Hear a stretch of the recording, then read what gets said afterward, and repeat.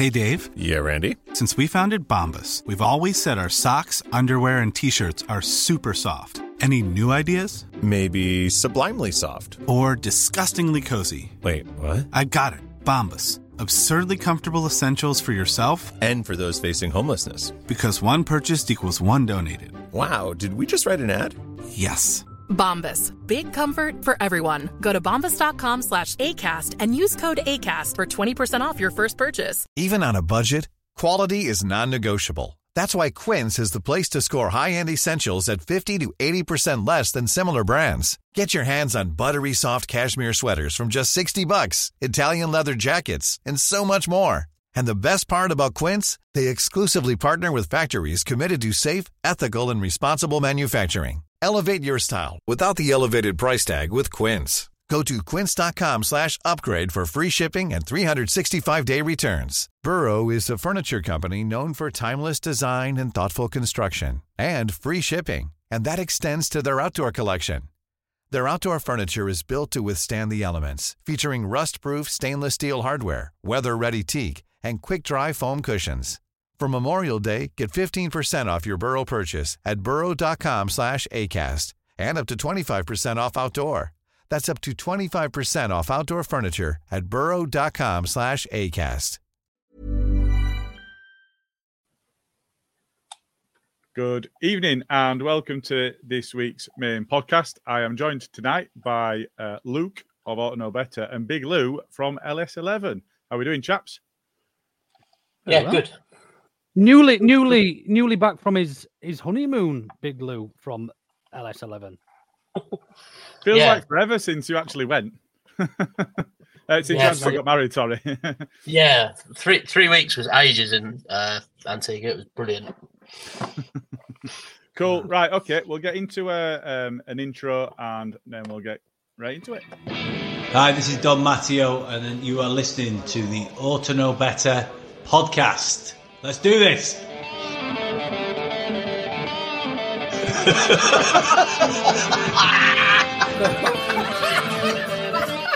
You look like fucking Brolin, you're a Leeds eating bastard. Look like some sort of fucking weird floating head. No.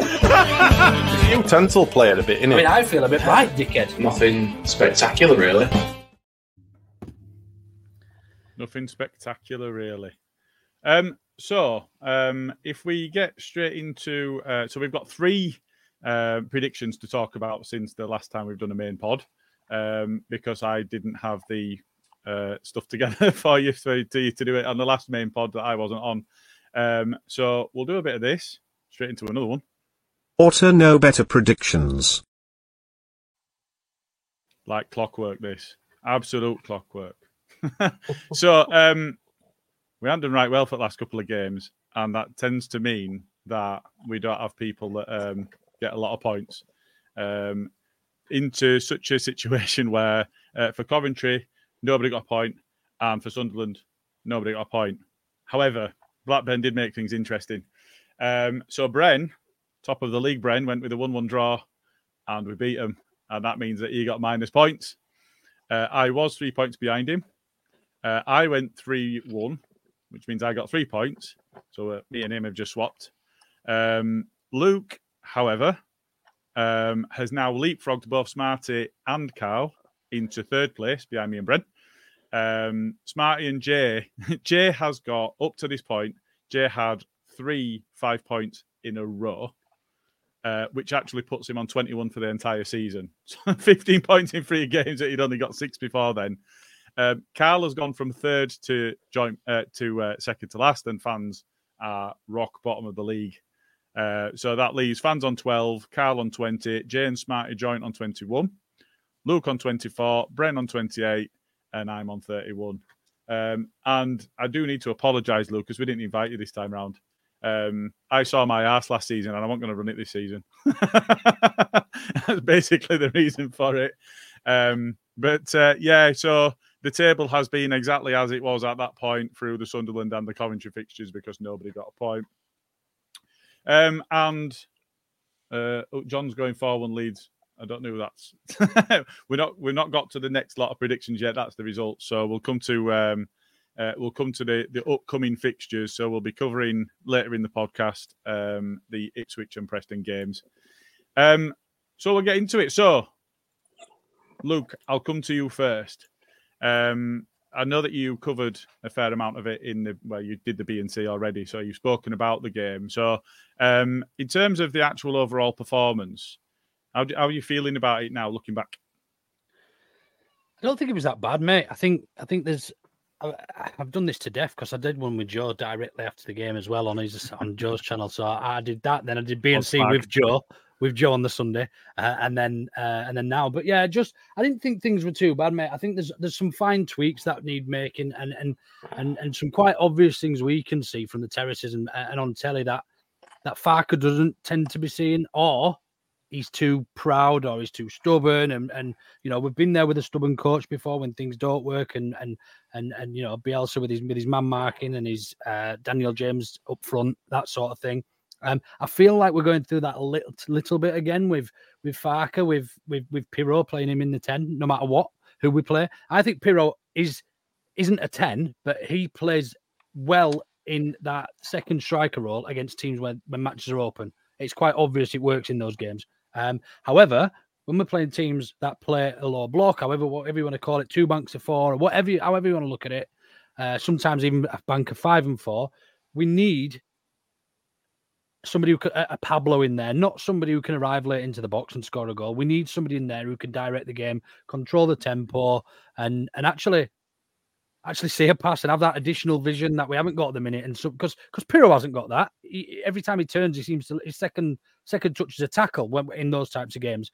However, it works really, really well in open games. We saw it at Ipswich, at Millwall, and a few other games this season where he's had his best games for us. Is when teams come at us, and yeah, it's frustrating more than anything for me because I don't think we played that well. I don't think we played too badly as a group and as a team, but these are the types of games that if we're going to be serious about catching any of those top 2, which is looking mentally difficult every day, more and more difficult, then they're the games we need to be winning, not just taking a point from or even worse, drawing like we did with Sheff Wednesday. And we know how these teams are going to set up. They must be doing something in training to actually help it and benefit us and give them additional ideas. But they just look like they haven't got any additional ideas, and they're just going to keep battering the door down, doing the same old thing that they've been doing for the previous 75 minutes until he makes 5 changes or 4 changes or 3 it was at the weekend, bringing attacking players on for a defensive player. And look, it's worked a couple of times, Norwich and 1 or 2 other games where it has worked, but more often than not, we're just trying to do plan A better, which doesn't really work. Yeah. So I just touching on, I don't know if you've seen the comments by Mark Robbins, the Coventry manager, after the game. He was saying that Leeds are a really good team and they make the challenging runs that are difficult to track and difficult to manage. But if you track and manage the runs from deep and the runs through the middle, you can get a result against us. And I think that was borne out. I think they set up well. I think, you and I talked about Sunderland and the way that they set up against us. I didn't think either side did all that much against us, to be honest. I didn't think we were that bad in either game. They were just well prepared. They didn't do much to hurt us. They just countered a lot of what's good about our game, I think, and that gave them a platform from which to get at us. Lou, it felt very much, if you remember, I don't know if you remember, when I think it was Southgate were at Borough, the way that he dealt with a result or a match that wasn't quite going their way was to just try and get as many forwards on the pitch at the same time as he could. It felt a bit manic like that towards the end at the weekend. Is that fair? I think that's what I think that's what we could try to do a little earlier by disrupting the game, rather than leaving it to towards the end. And unfortunately, most seasons we would be probably top or second. So the narrative is being forced amongst us to be spoken about differently because of how far ahead they are and how good their form is. So we might not be having these conversations if we were sat top or second because drawing a game might not be the end of the world, but instead what's happening is we're going, does Farke trust his bench? And, is he overworking these players who are playing every single game? So I'm torn between, what side of the fence I sit on. I definitely think he should be using the subs early, but the only player he seems to really trust off the bench is Nonto, who, if we're honest, is probably going in January anyway. So I struggle to see what we do differently, really. It's these good young sides that have a lot of running can obviously close down the space in the games. And I think we saw that from both Coventry and Sunderland. Sorry. I actually thought Coventry were better going forward than Sunderland, to be honest. They looked a lot more threatening. But both very negative styles of football, which, it's quite bold. If it against any other team, I don't think Sunderland would be happy seeing that sort of football at home. But it was against Leeds, and it was win at all costs, really, for their fans. So it was negative, but unfortunately, it works against us. I think probably one of the only games left this season is this Saturday, where we have a team left in the league that will actually go for us. Ipswich are going to back themselves, but I don't think many teams are going to do that between now and the end of the year. End of the season, rather. Right. Yeah. And I think that's fair. And I think, to touch on Luke's point, that's why we need a player that's got the guile and the craft to pick a pass or to see movement and to unlock that defence. Because if we are just going to be dealing with two back to four or a 5 and a 4 or whatever that's going to end up being, we have to find a way to beat that. I think if we look at, we talked about. We've talked at length about how frustrated we were with some of Bielsa's tactics, not making changes or making changes too late or sticking with the same, plan B was make plan A better. It feels like we're in a similar situation. Not quite as good, but in a similar situation in terms of the frustrations that we're seeing. So just to go back to the point around the changes. So, yeah, Willie Nonto does regularly come on. For me, a little bit too late. But if you're looking at that bench, and we've got Anthony, we've got Bamford, we've got other players on that bench with we saw Joffrey come on at the weekend. What are the players that you would be looking to change? And from the starting lineup on the weekend, who would you have taken out earlier rather than later? Lou. Me. Sorry, Lou. Sorry, Big Lou. Yeah, sounds the same. I don't think Kamara had his best game. I think we could have possibly changed that a little bit. Mostly, I'm sort of veering towards Mateo Joseph instead of Bamford at the minute, just for something different. But Bamford's not getting enough minutes to even look like he's remotely kicked a ball. He doesn't look. I wouldn't say it's hard to say he's not match fit or anything like that, but the ball bounces off him. His touch is terrible, and he's not. If he's going to be an impact, then he needs to find a way of being a little bit more useful, I guess, which just isn't happening. I mean, the difference I think between Farke and Bielsa is that I feel like Bielsa trusted his squad a lot more than Farke seems to, and that might be us just reading between the lines. It might not be a thing, but do you think Gruev's happy? Do you think Anthony's happy? These are players that have come from fairly decent clubs. They've had a lot of top flight football between them, and Farke doesn't seem to favour them. I actually think that FA Cup game might come at a good time for us to see what the rest of our squad could do, and that might aid us a little bit in getting some of these guys getting some minutes and actually opening Farke's eyes to what they can do properly and what they can contribute. Whether or not he'll go down that route, I think it's definitely a good chance for him to do that. I don't see any reason why he should play our best team against Peterborough. But I think that's what we need to use that as. We need to give those guys some minutes and just see what they can do. So just touching on that then, is that you'd be looking to make wholesale changes? Or would you be looking to make the changes just to get some minutes into the players that we are using from the bench, but give them a lot of a run? As an example, Cole Darlow plays, Jed Spence plays at right back, Archie Gray in midfield, and maybe one of Strauch and Rodon, maybe rest Rodon and give Coops a game. Sort of, there's still a main core of the team, but playing players in their correct positions. I think that's definitely not helping us. The fact that Firpo's rubbish and injured, and Byram, we seem to win when Byram plays, or at least because he's offensive and he's positive. Firpo just looks incredibly nervous, and I think at this point, after 2 games, it's hard to criticise Jed Spence coming back and playing at left back. It's not. We haven't won ideal. a game this season that Sam Byram hasn't played in. Well, that's what I mean. And it's a stat that has some substance. A lot of the play goes through Byram and Somerville down the left-hand side, and he's involved both offensively and defensively, and he's good at both, if we're honest. And that's not even his position, but Jed Spence looks good. But if he's a right back and that's what he's used to doing, and he isn't as diverse as Byram, then I think that's going to be the way to go, especially if we're not actually going to buy left back. We need to get Byram fit and play Jed Spence on the right, and I think the defence starts looking differently. I mean, we've seen a few wingers play recently, and I've seen a few people calling for Ayling and stuff like that, which personally I think is laughable. I mean, can you imagine Ayling against Jack Clark the other week?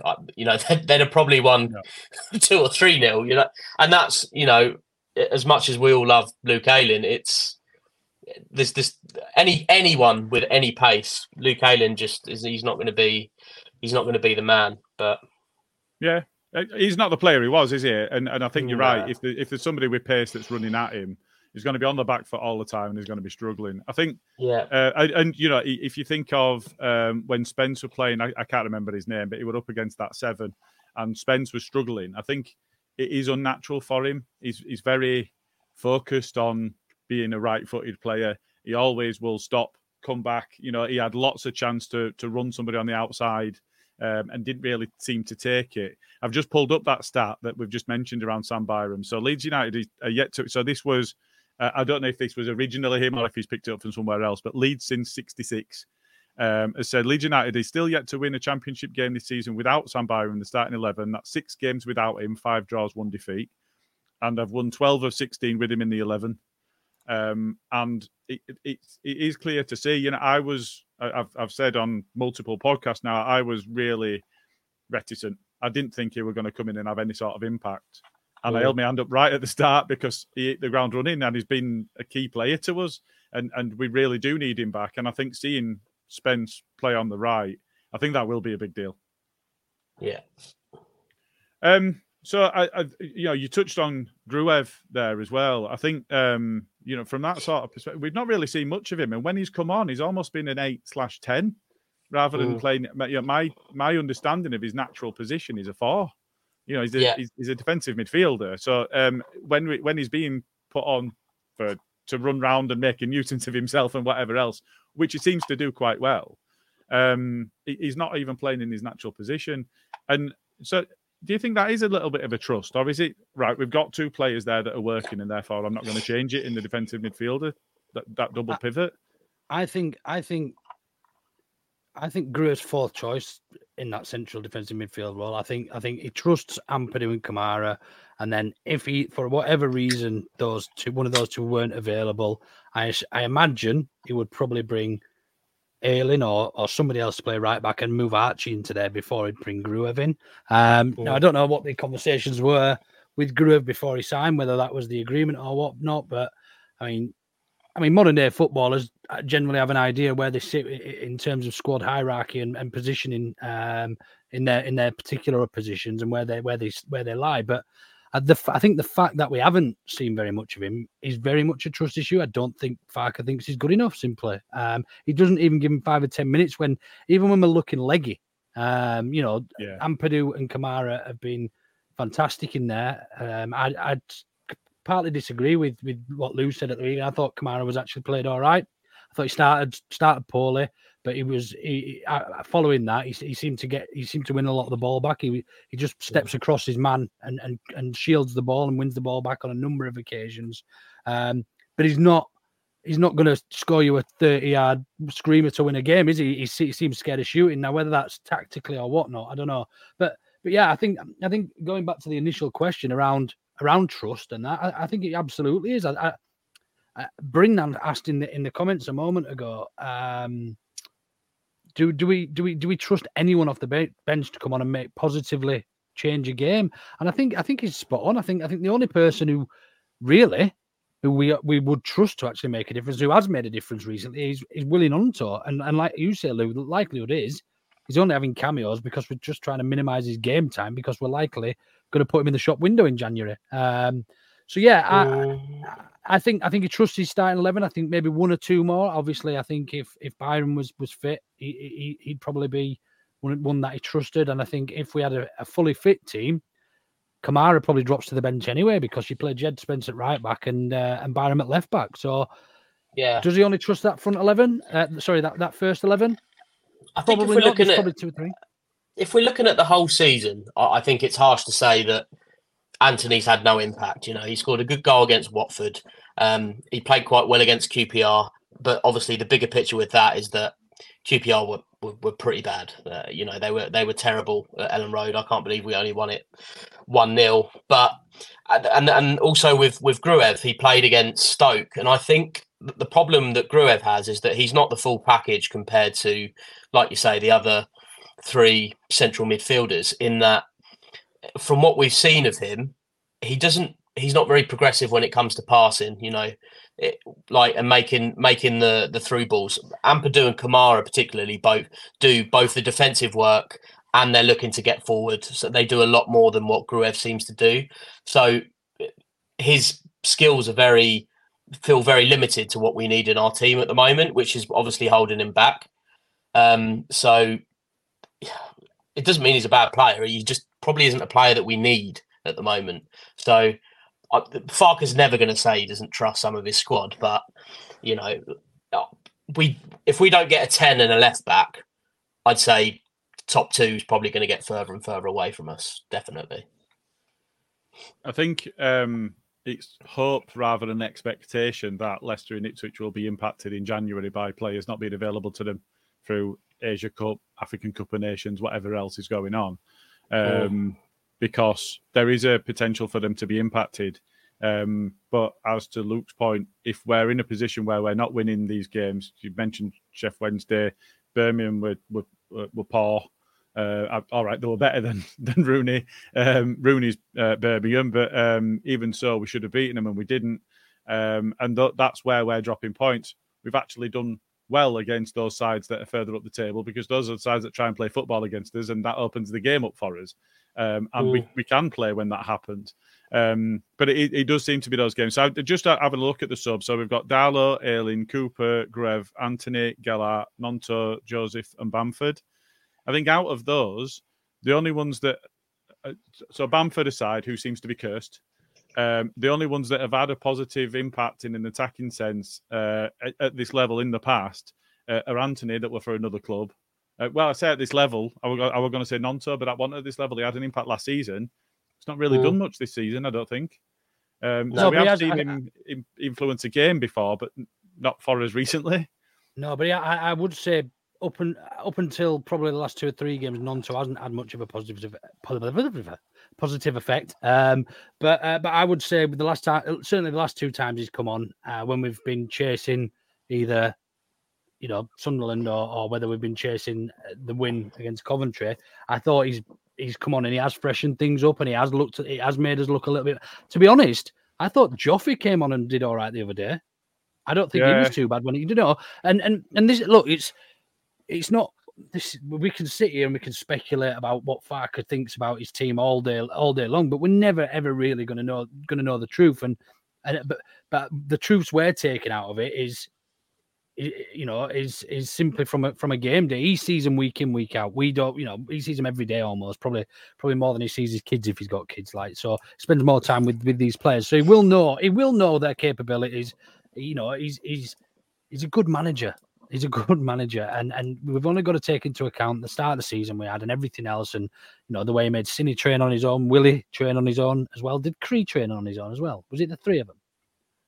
Oh, I'm not sure. I've made that up. I think about about Cree. Actually, I think I've made that up, but for some reason it was in my head. But yeah, so when you're managing, we've had massive turmoil this season so far, and to still be in the position we're in, I don't know if we're just getting ahead of ourselves, because any other season would be smug and actually just saying, yeah, do you know what? You expect to lose a couple, you expect to draw a couple of games, you should be winning, and we would be sitting here pretty smug, I think. But because of the perspective, and Joe said it really well, but much better than I probably could, but I can't remember the terminology used. But because of the perspective and these two running away with it and having record-breaking season, to put into perspective, they are, both of them are record-breaking. Put it into perspective, the first and second, or second and third of the championship ever in terms of points at this stage of the season. Bielsa's Leeds, the season we went up, are only down in 11th. So that gives you a bit of perspective how good we were that season. Do you know what I mean? So they're flying, and so yeah, I mean, I don't know if we're being overcritical sometimes because of being in third place rather than being in second or first, but it is what it is, man. I still very much trust the process, and I trust that Fark still knows what he's doing. And as I said, there's a long. It's a long way season. as well. Yeah, it is, and I think as well the importance of Christmas, particularly with the fixtures both Leeds and Ipswich have got, will tell a lot. I mean, if we're playing Ipswich at home, Preston and West Brom, who, as the table suggests, are decent championship teams, regardless of Ipswich, who are clearly really good and having a good season and everything else. If we can get 7 points from those 3 games, and they lose to us potentially, and they lose to Leicester, then things look really different. But at the minute, it's very easy to be negative about it. I can't see where the next win's coming from or anything like that. It was exactly the same in the Championship under Bielsa, where draws felt like defeats. We're not I don't think as a fan base we're being entitled or anything like that. Like, I remember draws feeling like defeats, but I think the difference between Bielsa and Farke and being in the Championship this time is actually we've not been in the Premier League for 16 years. I don't think any of the fan base can go, oh, I'm desperate to get back to the Premier League. Obviously, we want to get there or anything like that. So there is less desperation. But when you are doing well and you are winning games and you're scoring goals and you're up there at the top, you want to carry on winning because, because it's good. It's the whole reason you love it. But so we're in a good position still. And that's the thing. Like, draws are going to feel like defeats because we're a really good team who have been made to look like we're underperforming when we drop points, only because of the other two teams. And it is hard to see past that when you look at the table. But I don't know how much I believe Farke when he says he doesn't look at the table and the players don't look at the table. I think it's bollocks. Like, it's what you're playing for in a league. You're looking at it, and I think we might see a really different, less lethargic Leeds this weekend because they'll know how big this game is. Go on, Luke. Agreed. No, I was gonna come on to more about Ipswich, but I know we'll come on to that in a bit. So that's fine. No, so Chris Gillett's asked a question. Does anyone remember a time we didn't need a new left back? And I think 1991, 92, when Tony DeRigo was here, probably. Yeah. So there's a lot of talk about Ian Hart, but he was a free kick merchant. Let's be honest. He was just a short Sean Gregan. He was very slow. He was, but he wasn't seen as a shit left back. So no, I guess that must be the last good one, which is. Oh, nice one, Lou. Cool story, bro. Yeah. Oh, he's back. Did you get a phone call? No, I don't know what that was. Oh, right, okay. Yeah, he disappeared for a second. But Skip's asked another question as well, is if we do get... So we've mentioned the need for a 10, somebody with guile, somebody that can pick that pass, see the movement and unlock a defence. But Skip asked if we do get a 10, who gets dropped. So, he said he'd push Pirot as a 9 and bench Rutter because you can't drop James or Somerville. And if you look at their output and the impact and the goals and assists that they've got, I can see where he's coming from. But at the same time, it's really difficult to drop any of that front four if you look at their stats. Yeah. I think it'd just be, for me, it'd be a straight swap. So in games where we're trying to unlock rather than actually go for it, it'd be a straight swap for Pirot for this creative number 10, whoever it may be, Pablo, or, you can use any examples you like, but somebody who's a natural 10 and not a second striker pretty much. We don't have anybody in there to create anything. We rely on, as wingers doing well, we rely on Rutter doing a bit of magic or Pirro coming into the box. Beyond that, we don't, other than Ampadu's lob forward for Rutter the other week, I don't think many others, if any, have got any assists, from that back six, if you like. We don't really have that creativity, so yeah, I mean, but either way, no matter who you replace, you're sacrificing something. Do you know what I mean? Yeah. I don't think those guys are not good enough at holding the ball up as nines, Reter and Pirro. It's Bamford used to be good at that. I don't know if he is anymore, but that's my issue with those two. We saw a lot in the first half against Coventry, the ball bouncing off Reter, and I think Pirro is good in space, but I think when he's under pressure, he gives the ball away, and that's why I wouldn't trust either of them as like out and out nines. So what you're saying is you'd play Paddy Bamford? No. Well, I'm saying maybe give Joseph a go, see if he's good at holding the ball up. I think what we're missing is a bit of a happy medium as well. Rutter will press, he will press, but his finishing is debatable at times. Abysmal.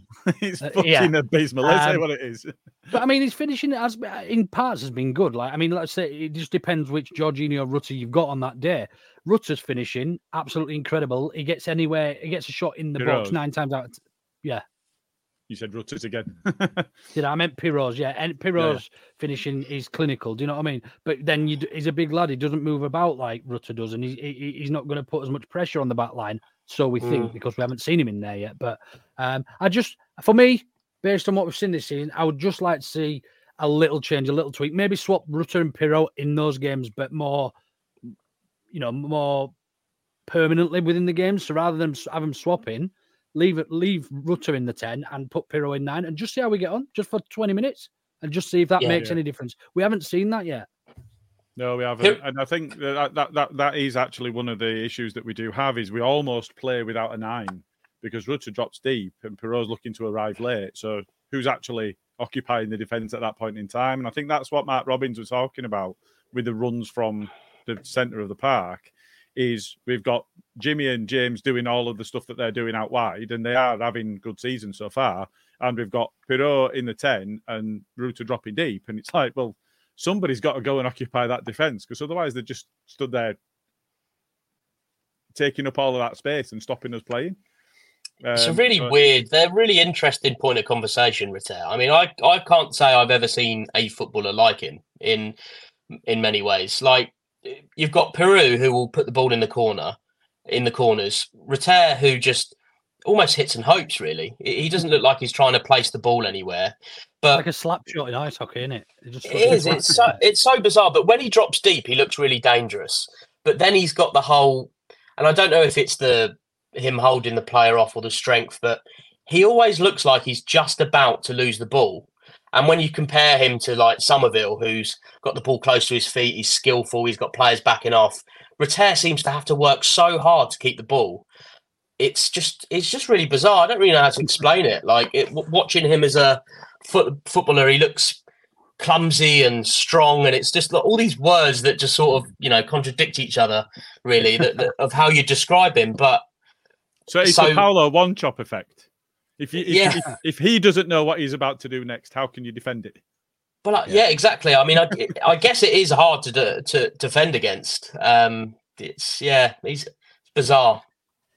It is strange, but it's an interesting question. If you do buy somebody that is a Pablo, a Buendia, somebody like that can unlock a defence and can play those passes in and can hold the ball up and get runners off him, well, actually, then there's no space in that starting lineup for either Pirro or Rutter if you're playing that person. So it's a really interesting one.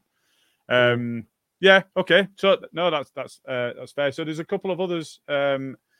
We got a comment there. Disappointed with Shax this season. I know he can't help getting injured, but was always going to be a squad player, but he's never available when needed. It's a shame. I think it's true to say. It might be a bit unfair saying we're disappointed with him because he can't help being injured, and he would love to be able to play. I think Farke did speak about trust in him early in the season, didn't they?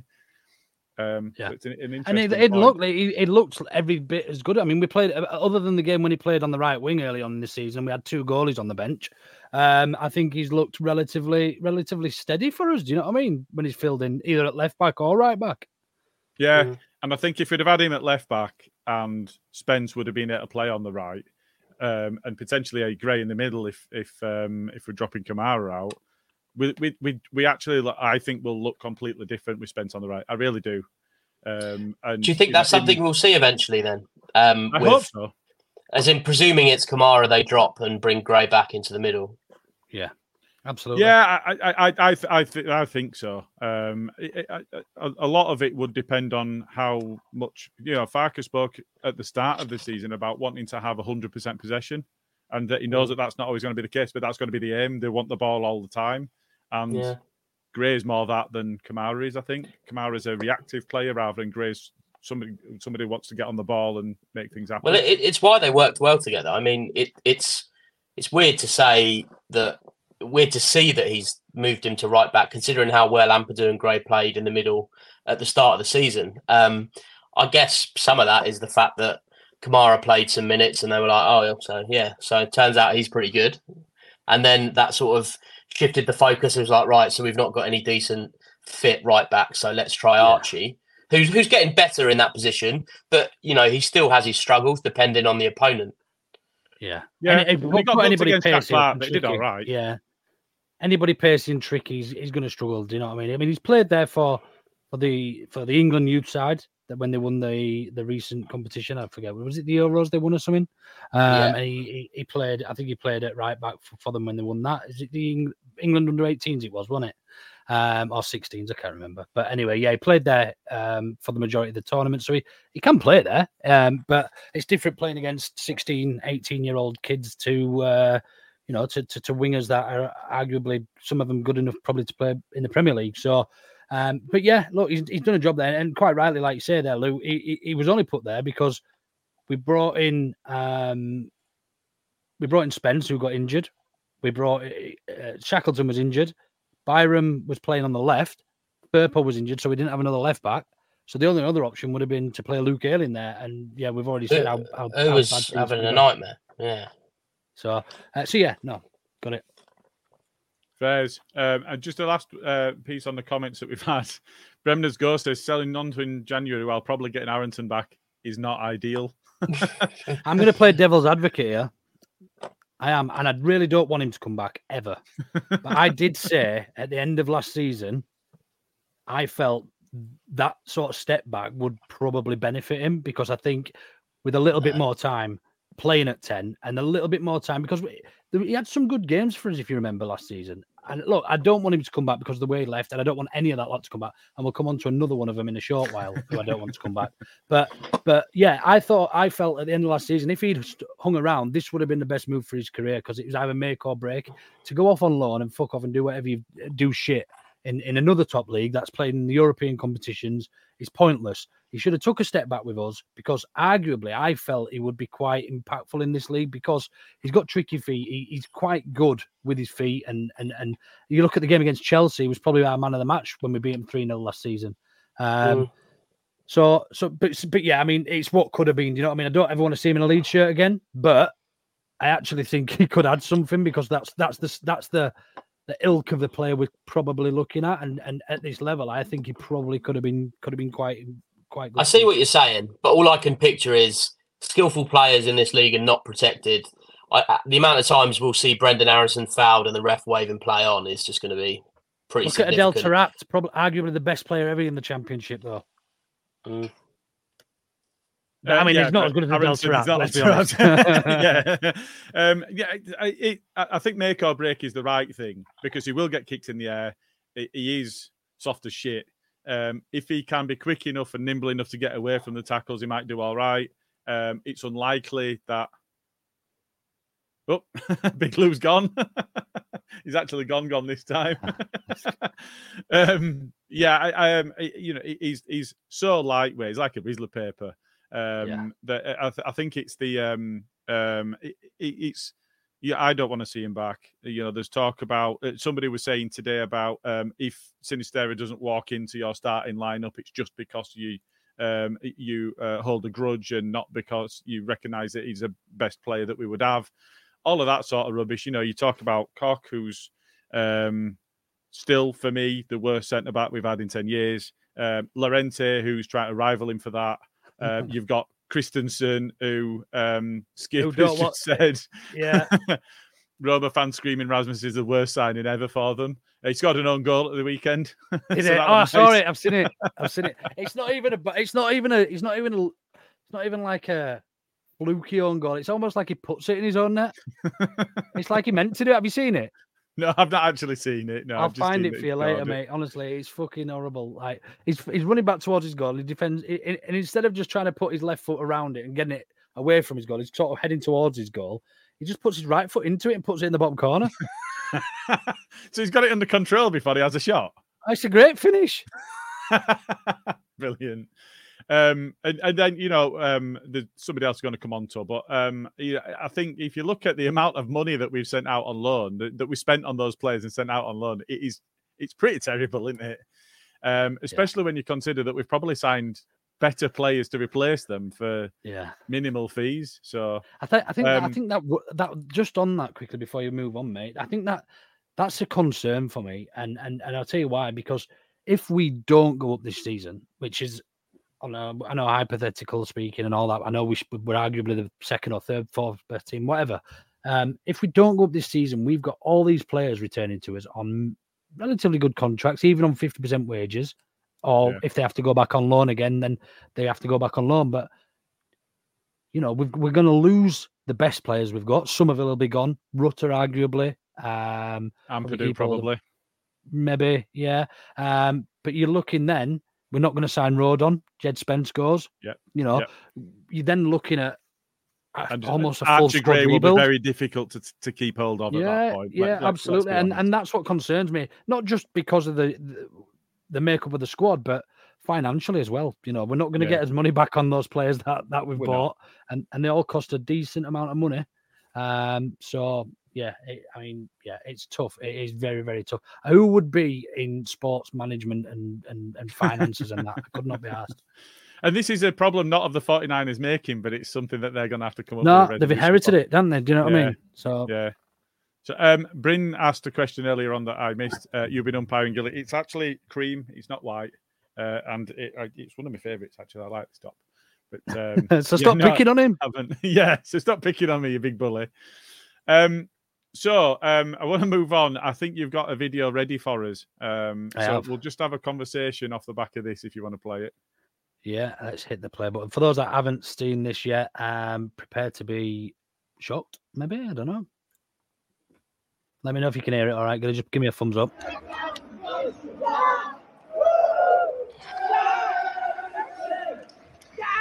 Geelong. That's on. Oh, is it?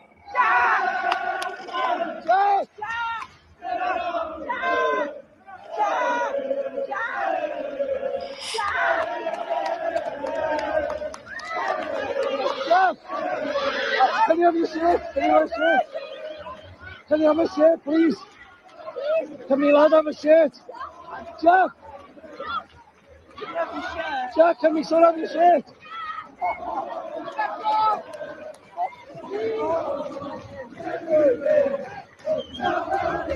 Where is it? Jack, can you have it? Thank you. Woo! Thank you. Here we go, come right, mate. Hey, what's it? What is Jack, lad? Hey! Stay here. Son, stay here. Not the much of these. Oh, fucking no. Stay here. Yes, boys.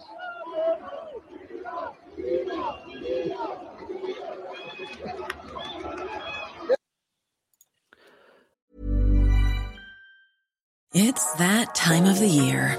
Your vacation is coming up. You can already hear the beach waves, feel the warm breeze, relax, and think about work. You really, really want it all to work out while you're away. Monday.com gives you and the team that peace of mind. When all work is on one platform and everyone's in sync, things just flow. Wherever you are, tap the banner to go to Monday.com. Hey, I'm Ryan Reynolds. Recently, I asked Mint Mobile's legal team if big wireless companies are allowed to raise prices due to inflation. They said yes. And then when I asked if raising prices technically violates those onerous two-year contracts, they said, "What the f*** are you talking about, you insane Hollywood ass?" So to recap, we're cutting the price of Mint Unlimited from $30 a month to just $15 a month. Give it a try at mintmobile.com/switch. $45 up front for 3 months plus taxes and fees. Promo rate for new customers for limited time. Unlimited more than 40 gigabytes per month. Slows full terms at mintmobile.com. So there we see Jack Harrison celebrating. Had a decent game, I think, the other day for Everton. He obviously comes over to his mum. If you're not watching, if you're listening to this through audio, we just obviously played that video. But a couple of things about that for me. Jack, that's only the third time I've watched that video because I was disgusted at it the first time. Absolutely disgusted. I was like fuming with it. But actually, Jack doesn't do a lot wrong. And when he says to him, "Don't leave," and that, he's putting his thumbs up, but he gets out of the way. Do you know what I mean? And it's changed my opinion ever so slightly on it. Ever so slightly. I still very much with the opinion, I think he's a snake and he's pissed off and he's done pretty much as bad, if not worse, than Sinisterra, Aronson, the rest of them. And I'll tell you why. I'll give you my reasoning for this. Jack was given a platform by Leeds United to showcase how good he was under Marcelo Bielsa. And to be fair, he ran his socks off for Marcelo Bielsa and he, turned blood to water and all that sort of stuff. But he's left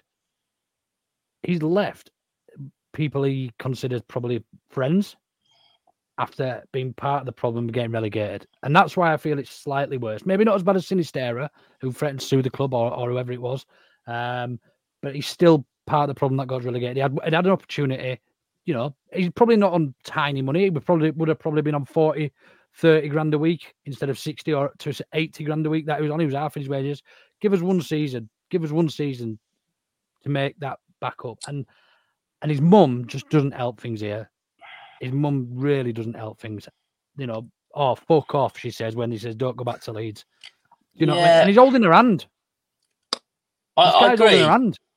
I agree, but I think people are people pleasers, mate. If you're in a crowd of people like that, you're just people pleasing. I don't think Jack Harrison's done a lot wrong there, really.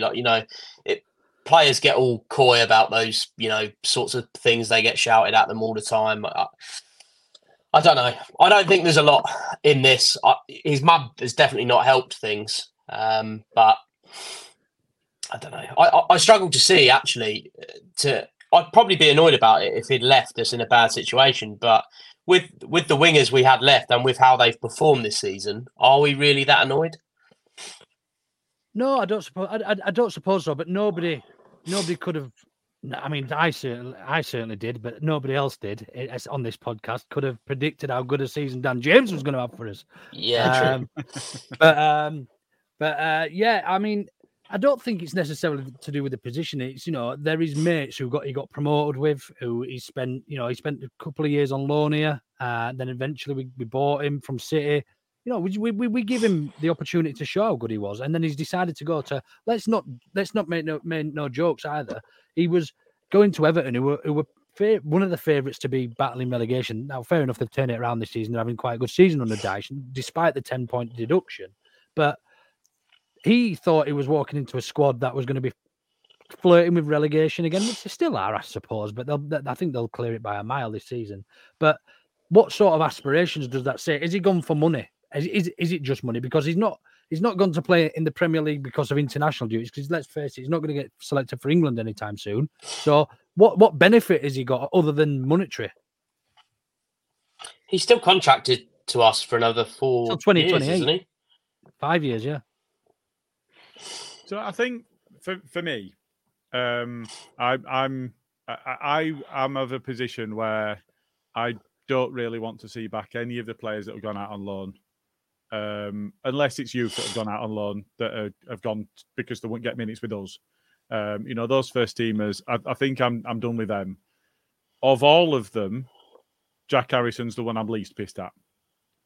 And the reason for that is we had him on loan for 3 seasons. We were supposed to sign him after the first and after the second, and we eventually signed him after the third.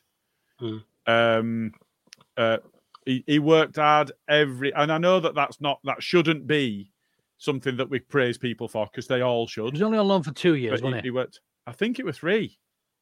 I think we extended it again. We signed him in the third season, I think. I thought it was at the end of the third season. Yeah. Anyway, so we were supposed to sign him and we didn't, and then we renegotiated it and all of that sort of stuff. But then Rads did his best to ship him out to Leicester, and to all intents and purposes, he was gone. And I think at the very end of that, the 49ers went, no, actually, we're not. And he were already there. Rads had told him he were being sold. And then he came back and he were back in the side and he were expected to perform. And he worked hard. And he's one of the most frustrating players we've had because it was so hot and cold. Against West Ham, he scored an hat-trick. And in the next 2 games, he couldn't get a shot on target. He is a frustrating player because he's inconsistent. But if he'd have been as consistent as his best games in every game, we would never have had him in the first place. It'd have been in the Champions League side, because his best game was far and away the only person that could beat him really is Rath over that period in terms of impact to the side when he were on his game. So I think as a club, we'd messed him about quite a bit. Yes, we'd give him a platform to succeed, and he'd done that. But we'd also messed him about quite a bit. So I think because of that, and because it felt like he didn't really leave under a black cloud, the legal threats that Cini and co had put towards the club, I'm not enamoured with the idea of having any of them back. But he's the one that I would be least pissed at. Whilst I partly agree with some of that, I think he signed a brand new contract this year, so a few months before the season ended. Do you not feel he's using us as a bit of a booty call? He knows he can come back here on the 40 grand. Say he was on 80 grand, his new contract. That's a complete guess, by the way. It probably wasn't anything like that. But let's use 80 grand as a ballpark figure. He knows, regardless what happens this season, he can come back to Leeds United on 40 grand a year for another 4 years. Regardless what happens to his career, he could come back and still be paid 40 grand a year for the next 4 years after the year he's been on loan. Yeah, but the club put that contract in front of him to sign. Yeah, I suppose, but still, somebody offers you something that there's no downside to it. You can push yourself to go for a loan because there's a loan deal in there. You're going to be guaranteed high level of wages because you're going to get your 30 or 40 at the bare minimum if you don't get a loan move and whatever else. Somebody puts that sort of deal in front of you, you'd be mad to say no to it, wouldn't you?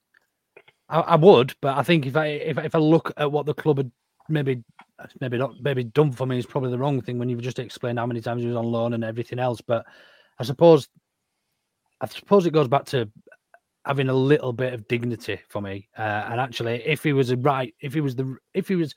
look at Dan James, what we put him through and what he's come back and done. Yeah. Great attitude, really. Like it is. It's a weird one. I mean, the 2 players we're talking about potentially coming back, Aronson and Harrison, would be the players I'd least begrudge coming back. Like, there's talk of Sinistera even coming back in January, which I don't know how true that is, but I've seen a few things doing the rounds because he's not getting game time or whatever. But we have short memories as well as football fans.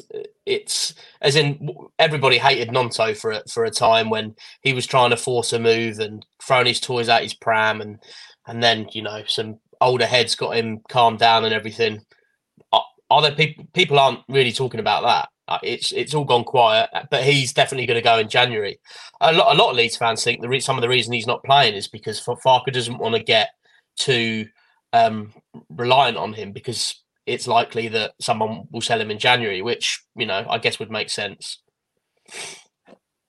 I see that. But yeah, I do agree with the point that of all the players that might come back, so Cox out of contract at the end of the season, he won't come back.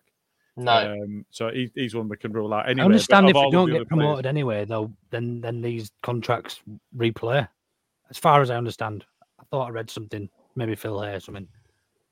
I'm not sure what you mean in terms of they can go back out on loan again. So they can go back out on loan if we don't get promoted. Yeah. No, I expect that's the case because I think it was if we're not in the Premier League, not if we get relegated that one season. So I expect that would be the case. But without being able to see the contract, we'd have to just see.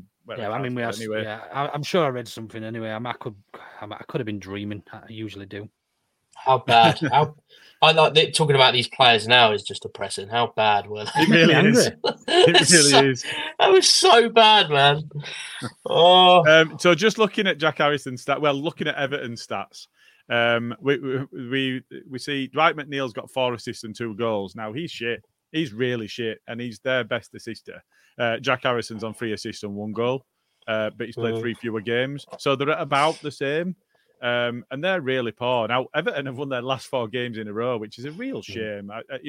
There's no way they were ever going to get relegated this season with the shite that's in the Premier League. It is a really weak league with those 3 promoted sides. So it is a real shame that Everton aren't going to struggle. But that's just the situation, I'm afraid. But I think most of that were his mum rather than him. Yeah, I agree. Just caused him a bit of a storm. I did while I was there. I had the assists up. So we were talking about. So Luke, you made a point about the Leeds assists and that wasn't really coming from anybody outside the front 4. So Kamara's the best outside that, where he's got 2 assists and no goals. And actually, Pirot's only got 1 assist, but he's got 8 goals. 7. So It's on 8 now, isn't it? We'll let him have that.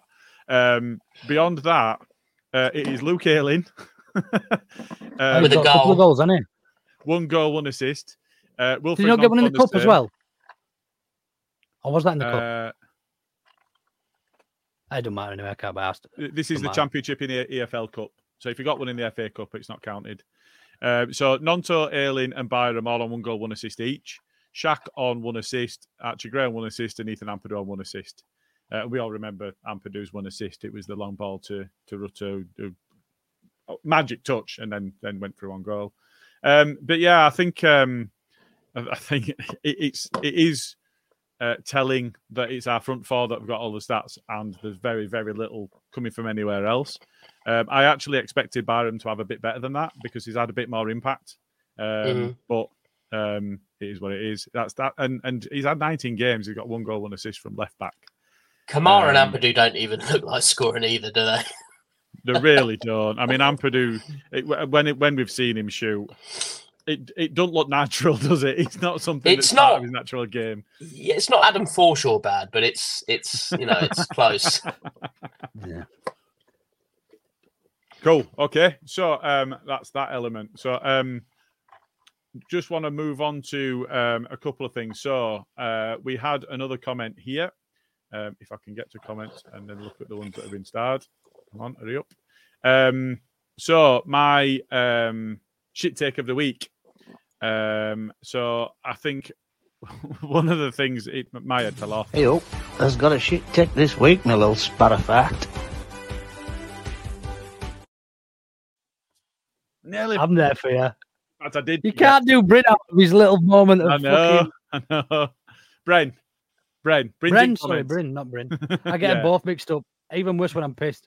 It's easy done. Jason O'Keefe asked this question, but this is my shit take of the week as well. Where is this talk about sacking Farker come from, or why we shouldn't sack Farker? I don't get that last bit, but is that just because people are arguing about it? Because for me, it is Brent's voice, yeah. For me, it's just ludicrous to consider that. You look at the start that we had, and you look at the fact that we're 3rd behind 2 record-breaking seasons for Ipswich and Leicester.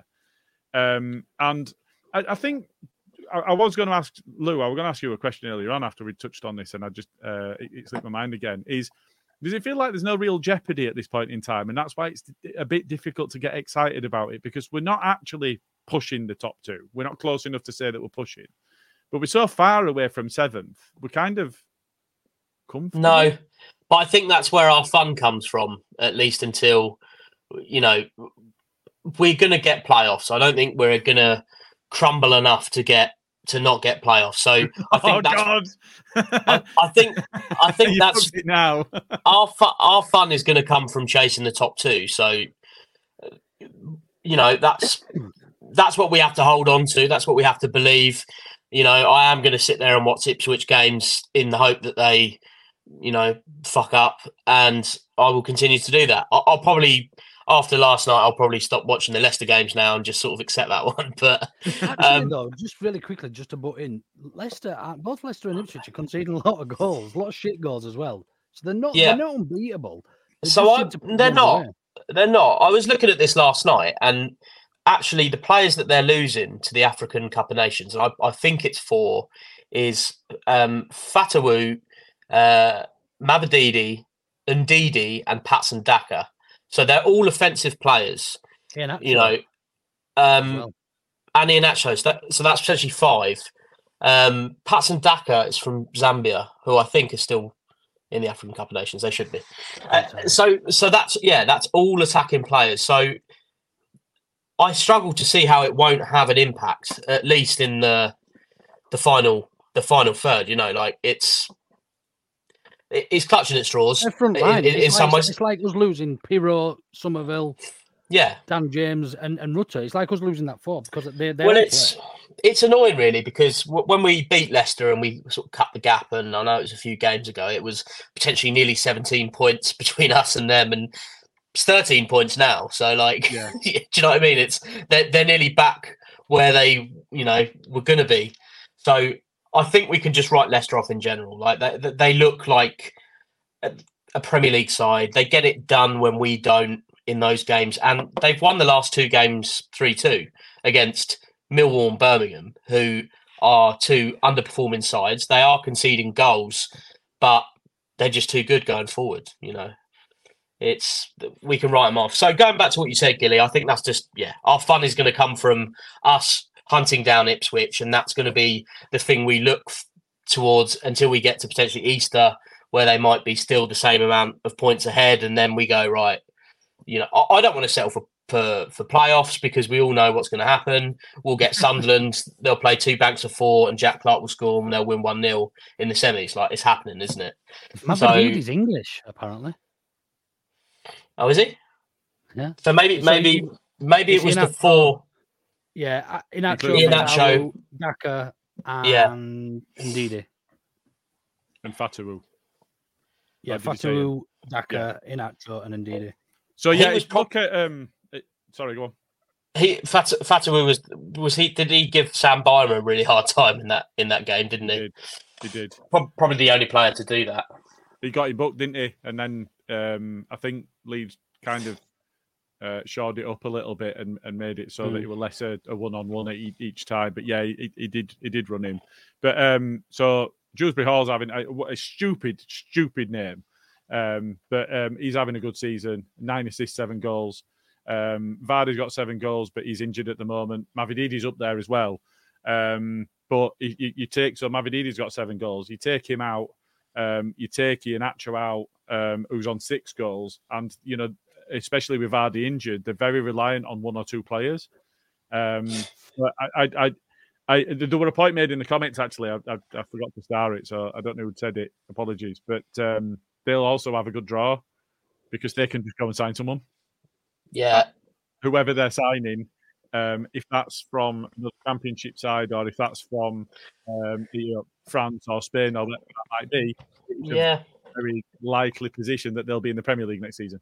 Yeah, well, it's easy. It's an easy pull. They'll go, look, we've got 3 or 4 really good players out for the next sort of 3 or 4 weeks.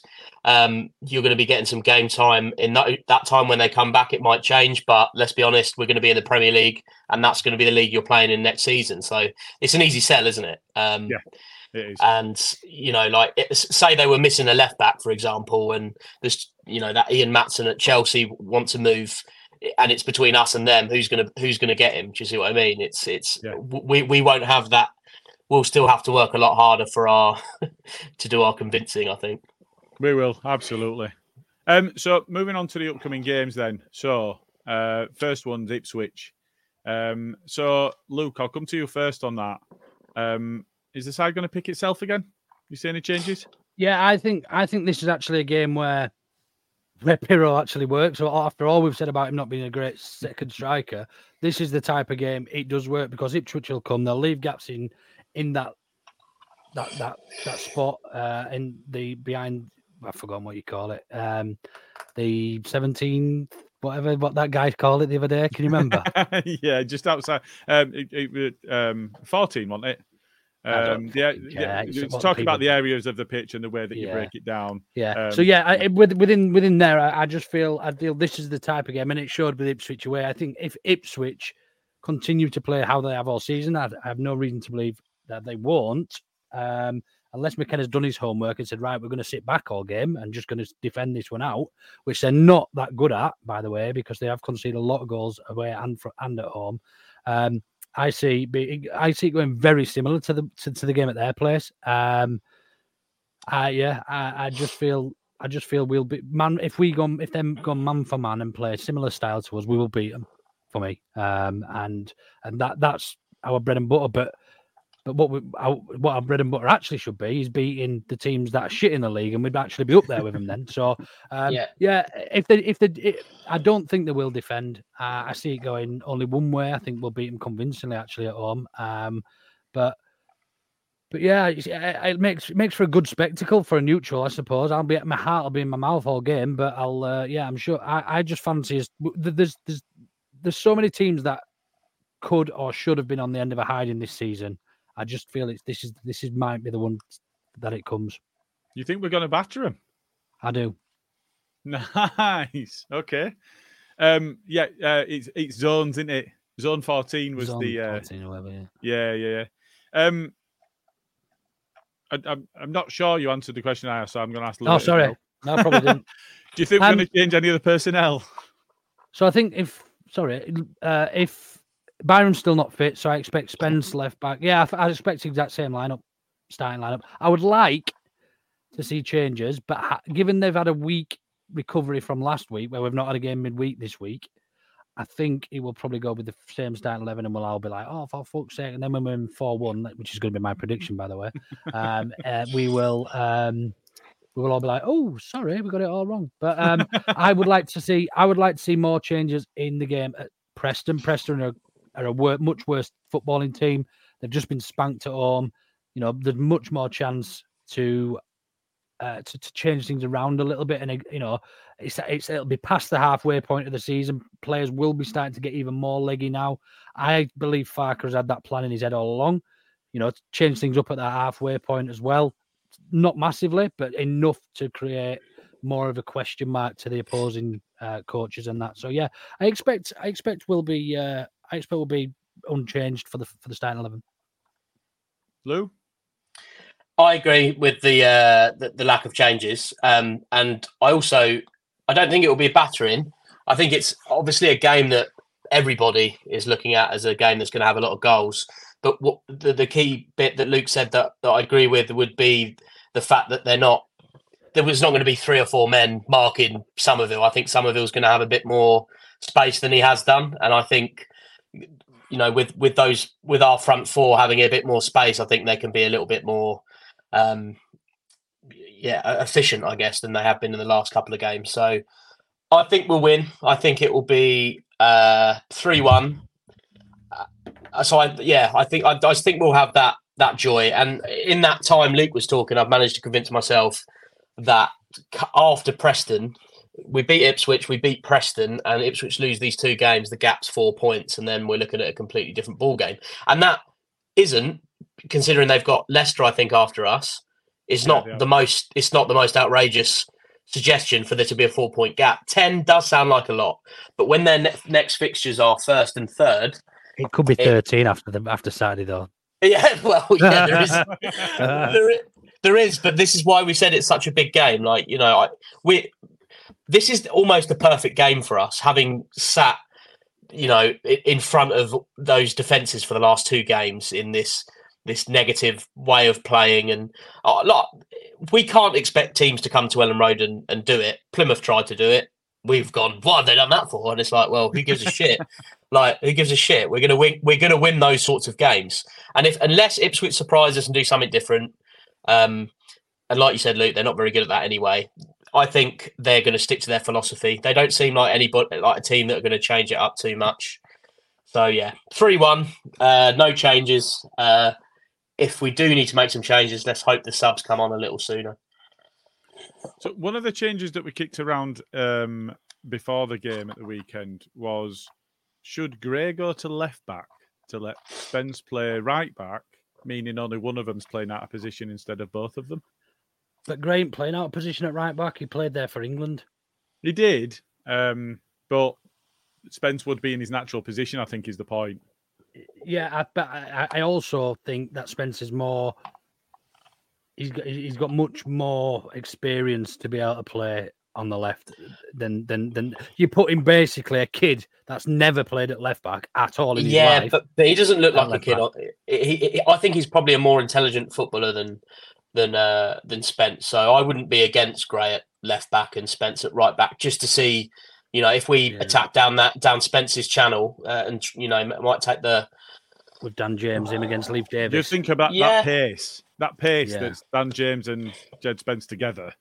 Yeah, I could make an argument for against Jack Clark, and if their best defender their best attacker is playing on the left wing, then I think Jed Spence should play at right back, because Jed Spence is a natural right back, and that is his position, and he'll know how to defend out there. Games like this, I don't actually know who's the best winger. I would argue that their best winger is their right winger, who scored that belter of a goal the other week.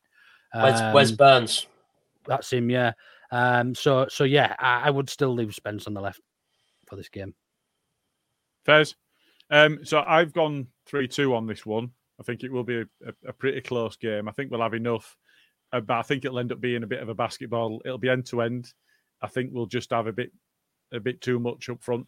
But I don't see an easy one in this one. I think it's going to be a bit of a roller coaster, which the old ticker's going to struggle with, but is what it is.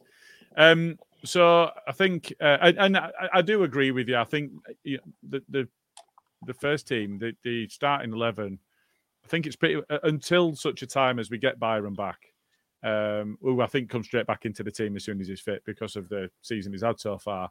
I think the team's picking itself. The first 11 is going to be the first 11.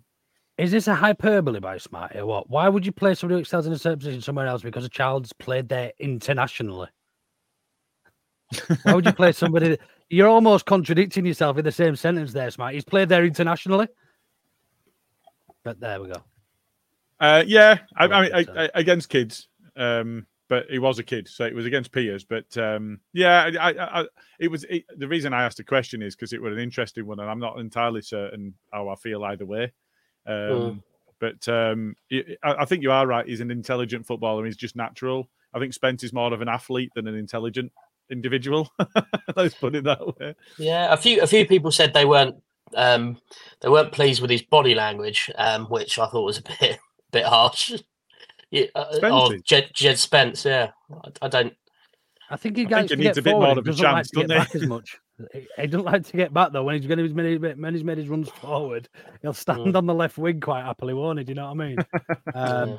We've all been there. Why he might be better, which is why he might be better at right back, because Dan James actually does get back and cover a bit more than Cree does. So yeah, true. But Cree's best games are when he does that. When he just wants the ball everywhere, and he'll chase back. He'll just work his arse off. Yeah. So Andy's gone 6-2 leads. Yeah. It's a solid prediction. It is. So moving on to Preston then. Luke mentioned that they've been battered. They got smashed at home 5-1 by Watford. Watford, who have not been particularly good this season. I can't remember. Do we ever beat Preston though? The 9th. I feel like we always draw against them. From them. Yeah, no, it's fair. Beckford did his best, didn't he? To negate anything that Preston were going to do against us when he played for them. But no, I've not gone and looked at the head-to-head history. It doesn't feel like a team that we regularly get a result against. I'm just thinking, Gilly, Alex Neil's just lost his job at Stoke, so he'll probably be in charge at Preston, which means we definitely won't win. The last two times we played them, we drew. We beat them in 2019. We beat them in 2018. They won 2, we drew, we beat them, drew, we beat them. Yeah, it's mixed really over the last 13 times we've played them. We've won 6, lost 3, drawn 4. Okay, Brings here to cheer us all up. Yeah. Anyone going to blue kit against Preston? Anyone going to Preston away on Boxing Day? Remember, we're wearing the blue kit. Well, enjoy. Okay. Yeah. In terms of personnel, then I think we might be identifying that one as somewhere we might see some changes. It's a quick turnaround. It's Saturday, Tuesday. Yeah. So, Lou, who do you think we might see there?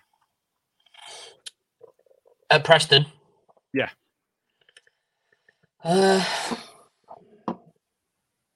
don't know. I think we're talking mostly about changes at the back. But it will be a good indicator to see about the trust levels, because he doesn't seem intent on resting players. Like, I think Ampadu spoke to the press today about people saying he might, is he exhausted from all the games he's playing? And he says that he's physically in a good place, and that he's monitoring his recovery really well. I honestly can't see much change happening unless player takes a knock.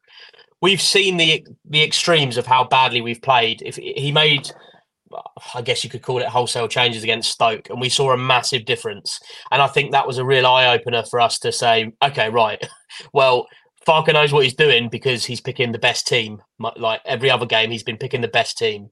And it was probably a moment of realisation for him where he was like, right, so now I know my 11. Because it was a horrific performance. I mean, you probably can't count the first few games, but we haven't played as badly as that all season. The Stoke game was terrible in many ways, and Bamford got the brunt of it because of the whole penalty thing, which he can fuck off for. So you're saying at the back, but are we seeing Gruev come in maybe? I wouldn't be against it if his role was to be in front of the back four and stick to his strengths, because I don't think you're going to get the same progressive passing midfielder strengths that we've seen with Kamara and Ampadu, who can do both, like I said earlier. So I wouldn't be against it. He's clearly, he's a Bulgarian international.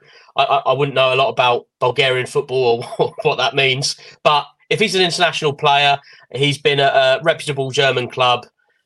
There's clearly a football player there. We just haven't seen it yet. So I wouldn't be against it at all, as long as he was comfortable in the team with the role that he's been given. Because as we're seeing, the whole square pegs, round hole sort of thing or whatever doesn't work. And we haven't seen the best leads yet, I don't think, on that basis. So let's see. I think, central midfield and the wing backs are what we're most likely to see the changes. And on that then, so there's talk in the comments about Firpo being available. Yeah. Expect him to come back in? As the only natural left back, I'd say you'd probably have to.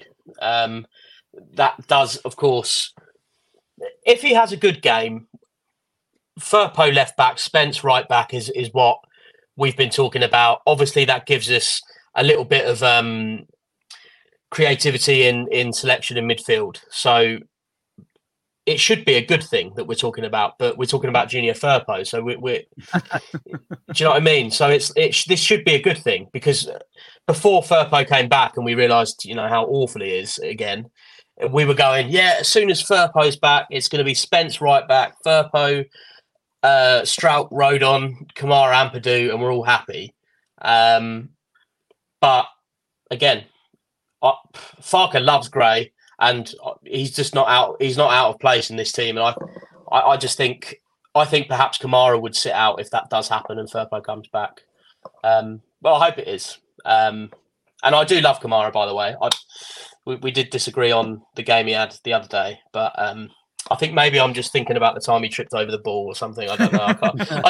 I can't get it out of my head for some reason. He definitely did start the game poorly. I agree with that. But he came into it and he won a lot of ball back when it wasn't even there to be won on a few occasions.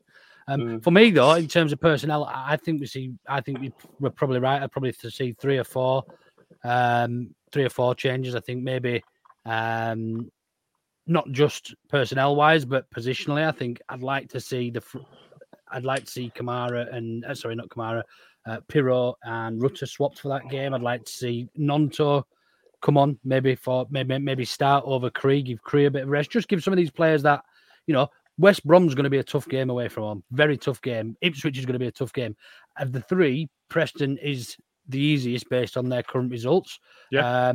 And that would be the one I'd be looking to start maybe resting one or two. I would maybe not even make 4 changes, maybe 2 or 3. I think would be enough to, just to give people game time, but also give people enough of a break as well. Whether you start the players that you would normally start, but make the changes much, much sooner to give those tired legs a rest, or what, I don't know. But are you saying there's two part of the bus teams, would you say, there, Preston and West Brom? Of what we're likely to see? No, not West Brom, no chance. West Brom are flying, man. That could be a good away day for us then if they don't do that. So West Brom have only won 2 in the last 5. They've lost 2 and drawn 1. Yeah, but they're a good football inside. Yeah, they are. They play decent football. They try and play football.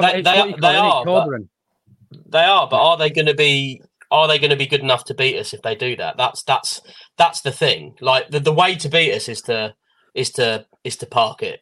Yeah, and we've struggled. So is Corberan feels a little bit more diverse than Bielsa, and I don't want to compare the two, but if they have similar ideologies or whatever. I didn't look at West Brom against Leeds at the start of the season and think Bielsa. I don't know about anyone else. No, absolutely not. I didn't think they were particularly attacking either. They've got Jed Wallace in their team. I'm not convinced at all. No, and I think that's fair. I do think that's fair. But I think, if we're talking about the potential of Firpo coming back in, that probably means Spence to right back rather than dropping Spence, which frees Gray up. If we talk about Gruev coming in, does that mean Ampadu and Kamara drop out? Because for me, that's too many changes. But I'd like to see Archie play in midfield because I think he enjoys it there and I like watching him play in there. But for me, I wouldn't change both of the central midfielders. So is that Ampadu playing again? There's lots of questions to be asked around exactly what will happen. I think, West Brom have been... So they drew against Stoke in the last one out. They lost against Leicester, but a lot of sides are going to lose against Leicester. And they beat Sunderland, which we failed to do. So, they're doing all right at the minute. They're not scoring a huge number of goals, but they do try and play football. So it's one of those where I hope we can do something about it. But going back to the Preston game, I think I do expect to see some changes.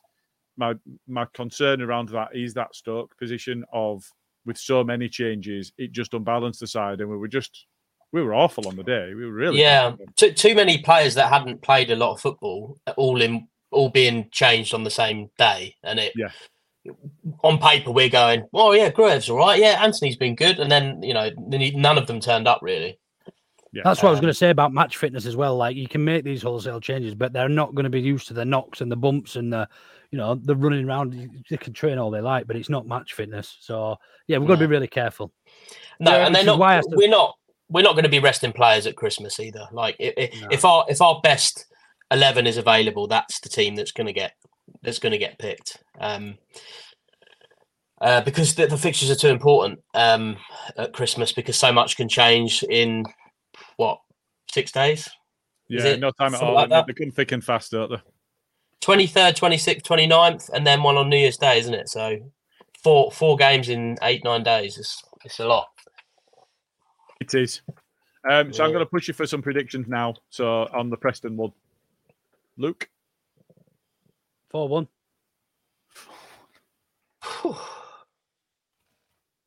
Okay, I'm going to go. We're scoring 8 and conceding 2 in the next 2 games. In the next 2, and then we'll lose to West Brom. Is that will that be a 5-4 loss? 8-2. I'm going to go 2-1 Leeds against Preston. You think that's going to be closer than Ipswich? Right. I've got 3-1. 3-1 is my regular. I go that a lot apparently. So yeah, that's the standard Man City Super 6 prediction, isn't it? Yeah. What was the score you go for, Gilly? I've gone 3-1 at Preston, and that's my. You've gone 3-1 for both games, then, haven't you? No, 3-2. 3-2 against Ipswich and 3-1 against Preston. Cool. Okay, so in terms of running order, we're all done on that. Just going to have a quick glance through the comments and have you started another couple? One of the questions. So Skip asks us this: how many points are we getting from Ipswich, Preston, West Brom, Birmingham? So Luke has said we're getting beat by West Brom, so we can't be getting 10. But Skip's gone 10. Luke, how many do we get in total? I think we get 6. Whoa. I actually think we'll draw with West Brom. I think we'll get 8 points from that. I think we'll draw with Birmingham as well. No, we'll beat Birmingham. We'll get 10. 9 or 10. Lou? I'm going to go 7. I feel like Birmingham are a bogey team and they'll probably beat us. But the wins are going to be Ipswich, Preston, and then West Brom draw. I think I agree with that. I think I watched Birmingham. I watched some of Birmingham against Leicester, and I thought they were quite unlucky. Leicester smashed the ball against their own post with Birmingham putting them under a lot of pressure, and Leicester just went up other end and scored, and it changed the dynamic of the game for a little bit. But they do seem to be steadily turning it around, which is a real shame because I wanted Rooney to really, really fail there. So that is quite a shame. But cool. All right. It feels like we've been on ages, and I've been rabbiting on. Anything more? Not you rabbiting. We have been on for ages. Anything more to say before we clock off tonight, lads? Really quick. I was just about to say. I think the grannies are quite sexy in Birmingham, so Rooney will be hoping he can stay there for a while. Nice. Luke, you said you had something. Yeah, Jay, you're not real normal size in real life, mate. Okay, thanks for that. Yeah, just one last thing to mention. So, Dandy's Man Club stuff for December. So, Friday 22nd, 6:30 p.m. till 9 p.m. There's a pool and snooker night at Northern Snooker Centre on Kirkstall Road. Small donations welcome, but not necessary.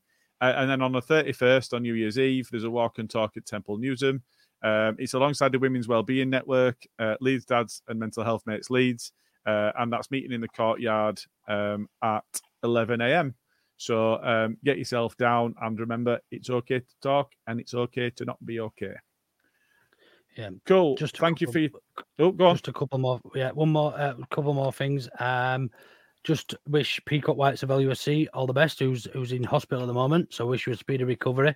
And then the other thing was just to wish everybody a very merry, because we won't be here till after Christmas now. It'll be B&C Preston until we see everyone again. Oh, of So course. have a great Christmas with you and yours. Have a good Christmas, everybody.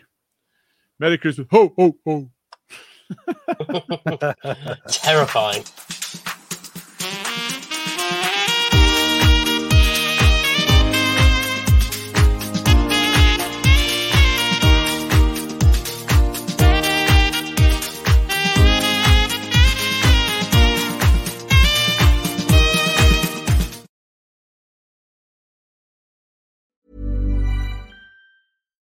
Why don't more infant formula companies use organic, grass-fed whole milk instead of skim? Why don't more infant formula companies use the latest breast milk science? Why don't more infant formula companies run their own clinical trials? Why don't more infant formula companies use more of the proteins found in breast milk? Why don't more infant formula companies have their own factories instead of outsourcing their manufacturing? We wondered the same thing. So we made ByHeart, a better formula for formula. Learn more at byheart.com. Even when we're on a budget, we still deserve nice things. Quince is a place to scoop up stunning high-end goods for 50 to 80% less than similar brands. They have buttery soft cashmere sweaters starting at $50, luxurious Italian leather bags, and so much more. Plus, Quince only works with factories that use safe, ethical, and responsible manufacturing. Get the high-end goods you'll love without the high price tag with Quince. Go to quince.com/style for free shipping and 365-day returns. Imagine the softest sheets you've ever felt. Now imagine them getting even softer over time. That's what you'll feel with Bowl & Branch's organic cotton sheets. In a recent customer survey, 96% replied that Bowl & Branch sheets get softer with every wash. Start getting your best night's sleep in these sheets that get softer and softer for years to come. Try their sheets with a 30-night guarantee. Plus, get 15% off your first order at bowlandbranch.com. Code BUTTERY. Exclusions apply. See site for details. Thank you for listening to another Ought to Know Better podcast, the Independent Leeds United podcast. You can engage with us via our socials on YouTube and Twitter at the address @OughToKnowBetter with your thoughts on the show or subjects you'd like us to discuss. You can even join us live and have your say while we're recording on our YouTube channel for the main weekly show and the Baradi and Coke After Match podcasts. With 3 years' worth of content you can listen back to, from interviews with former Leeds players and managers to Hollywood stars. Maybe choose carefully which match reviews to check out though. Remember to subscribe on whichever app you choose to follow us on.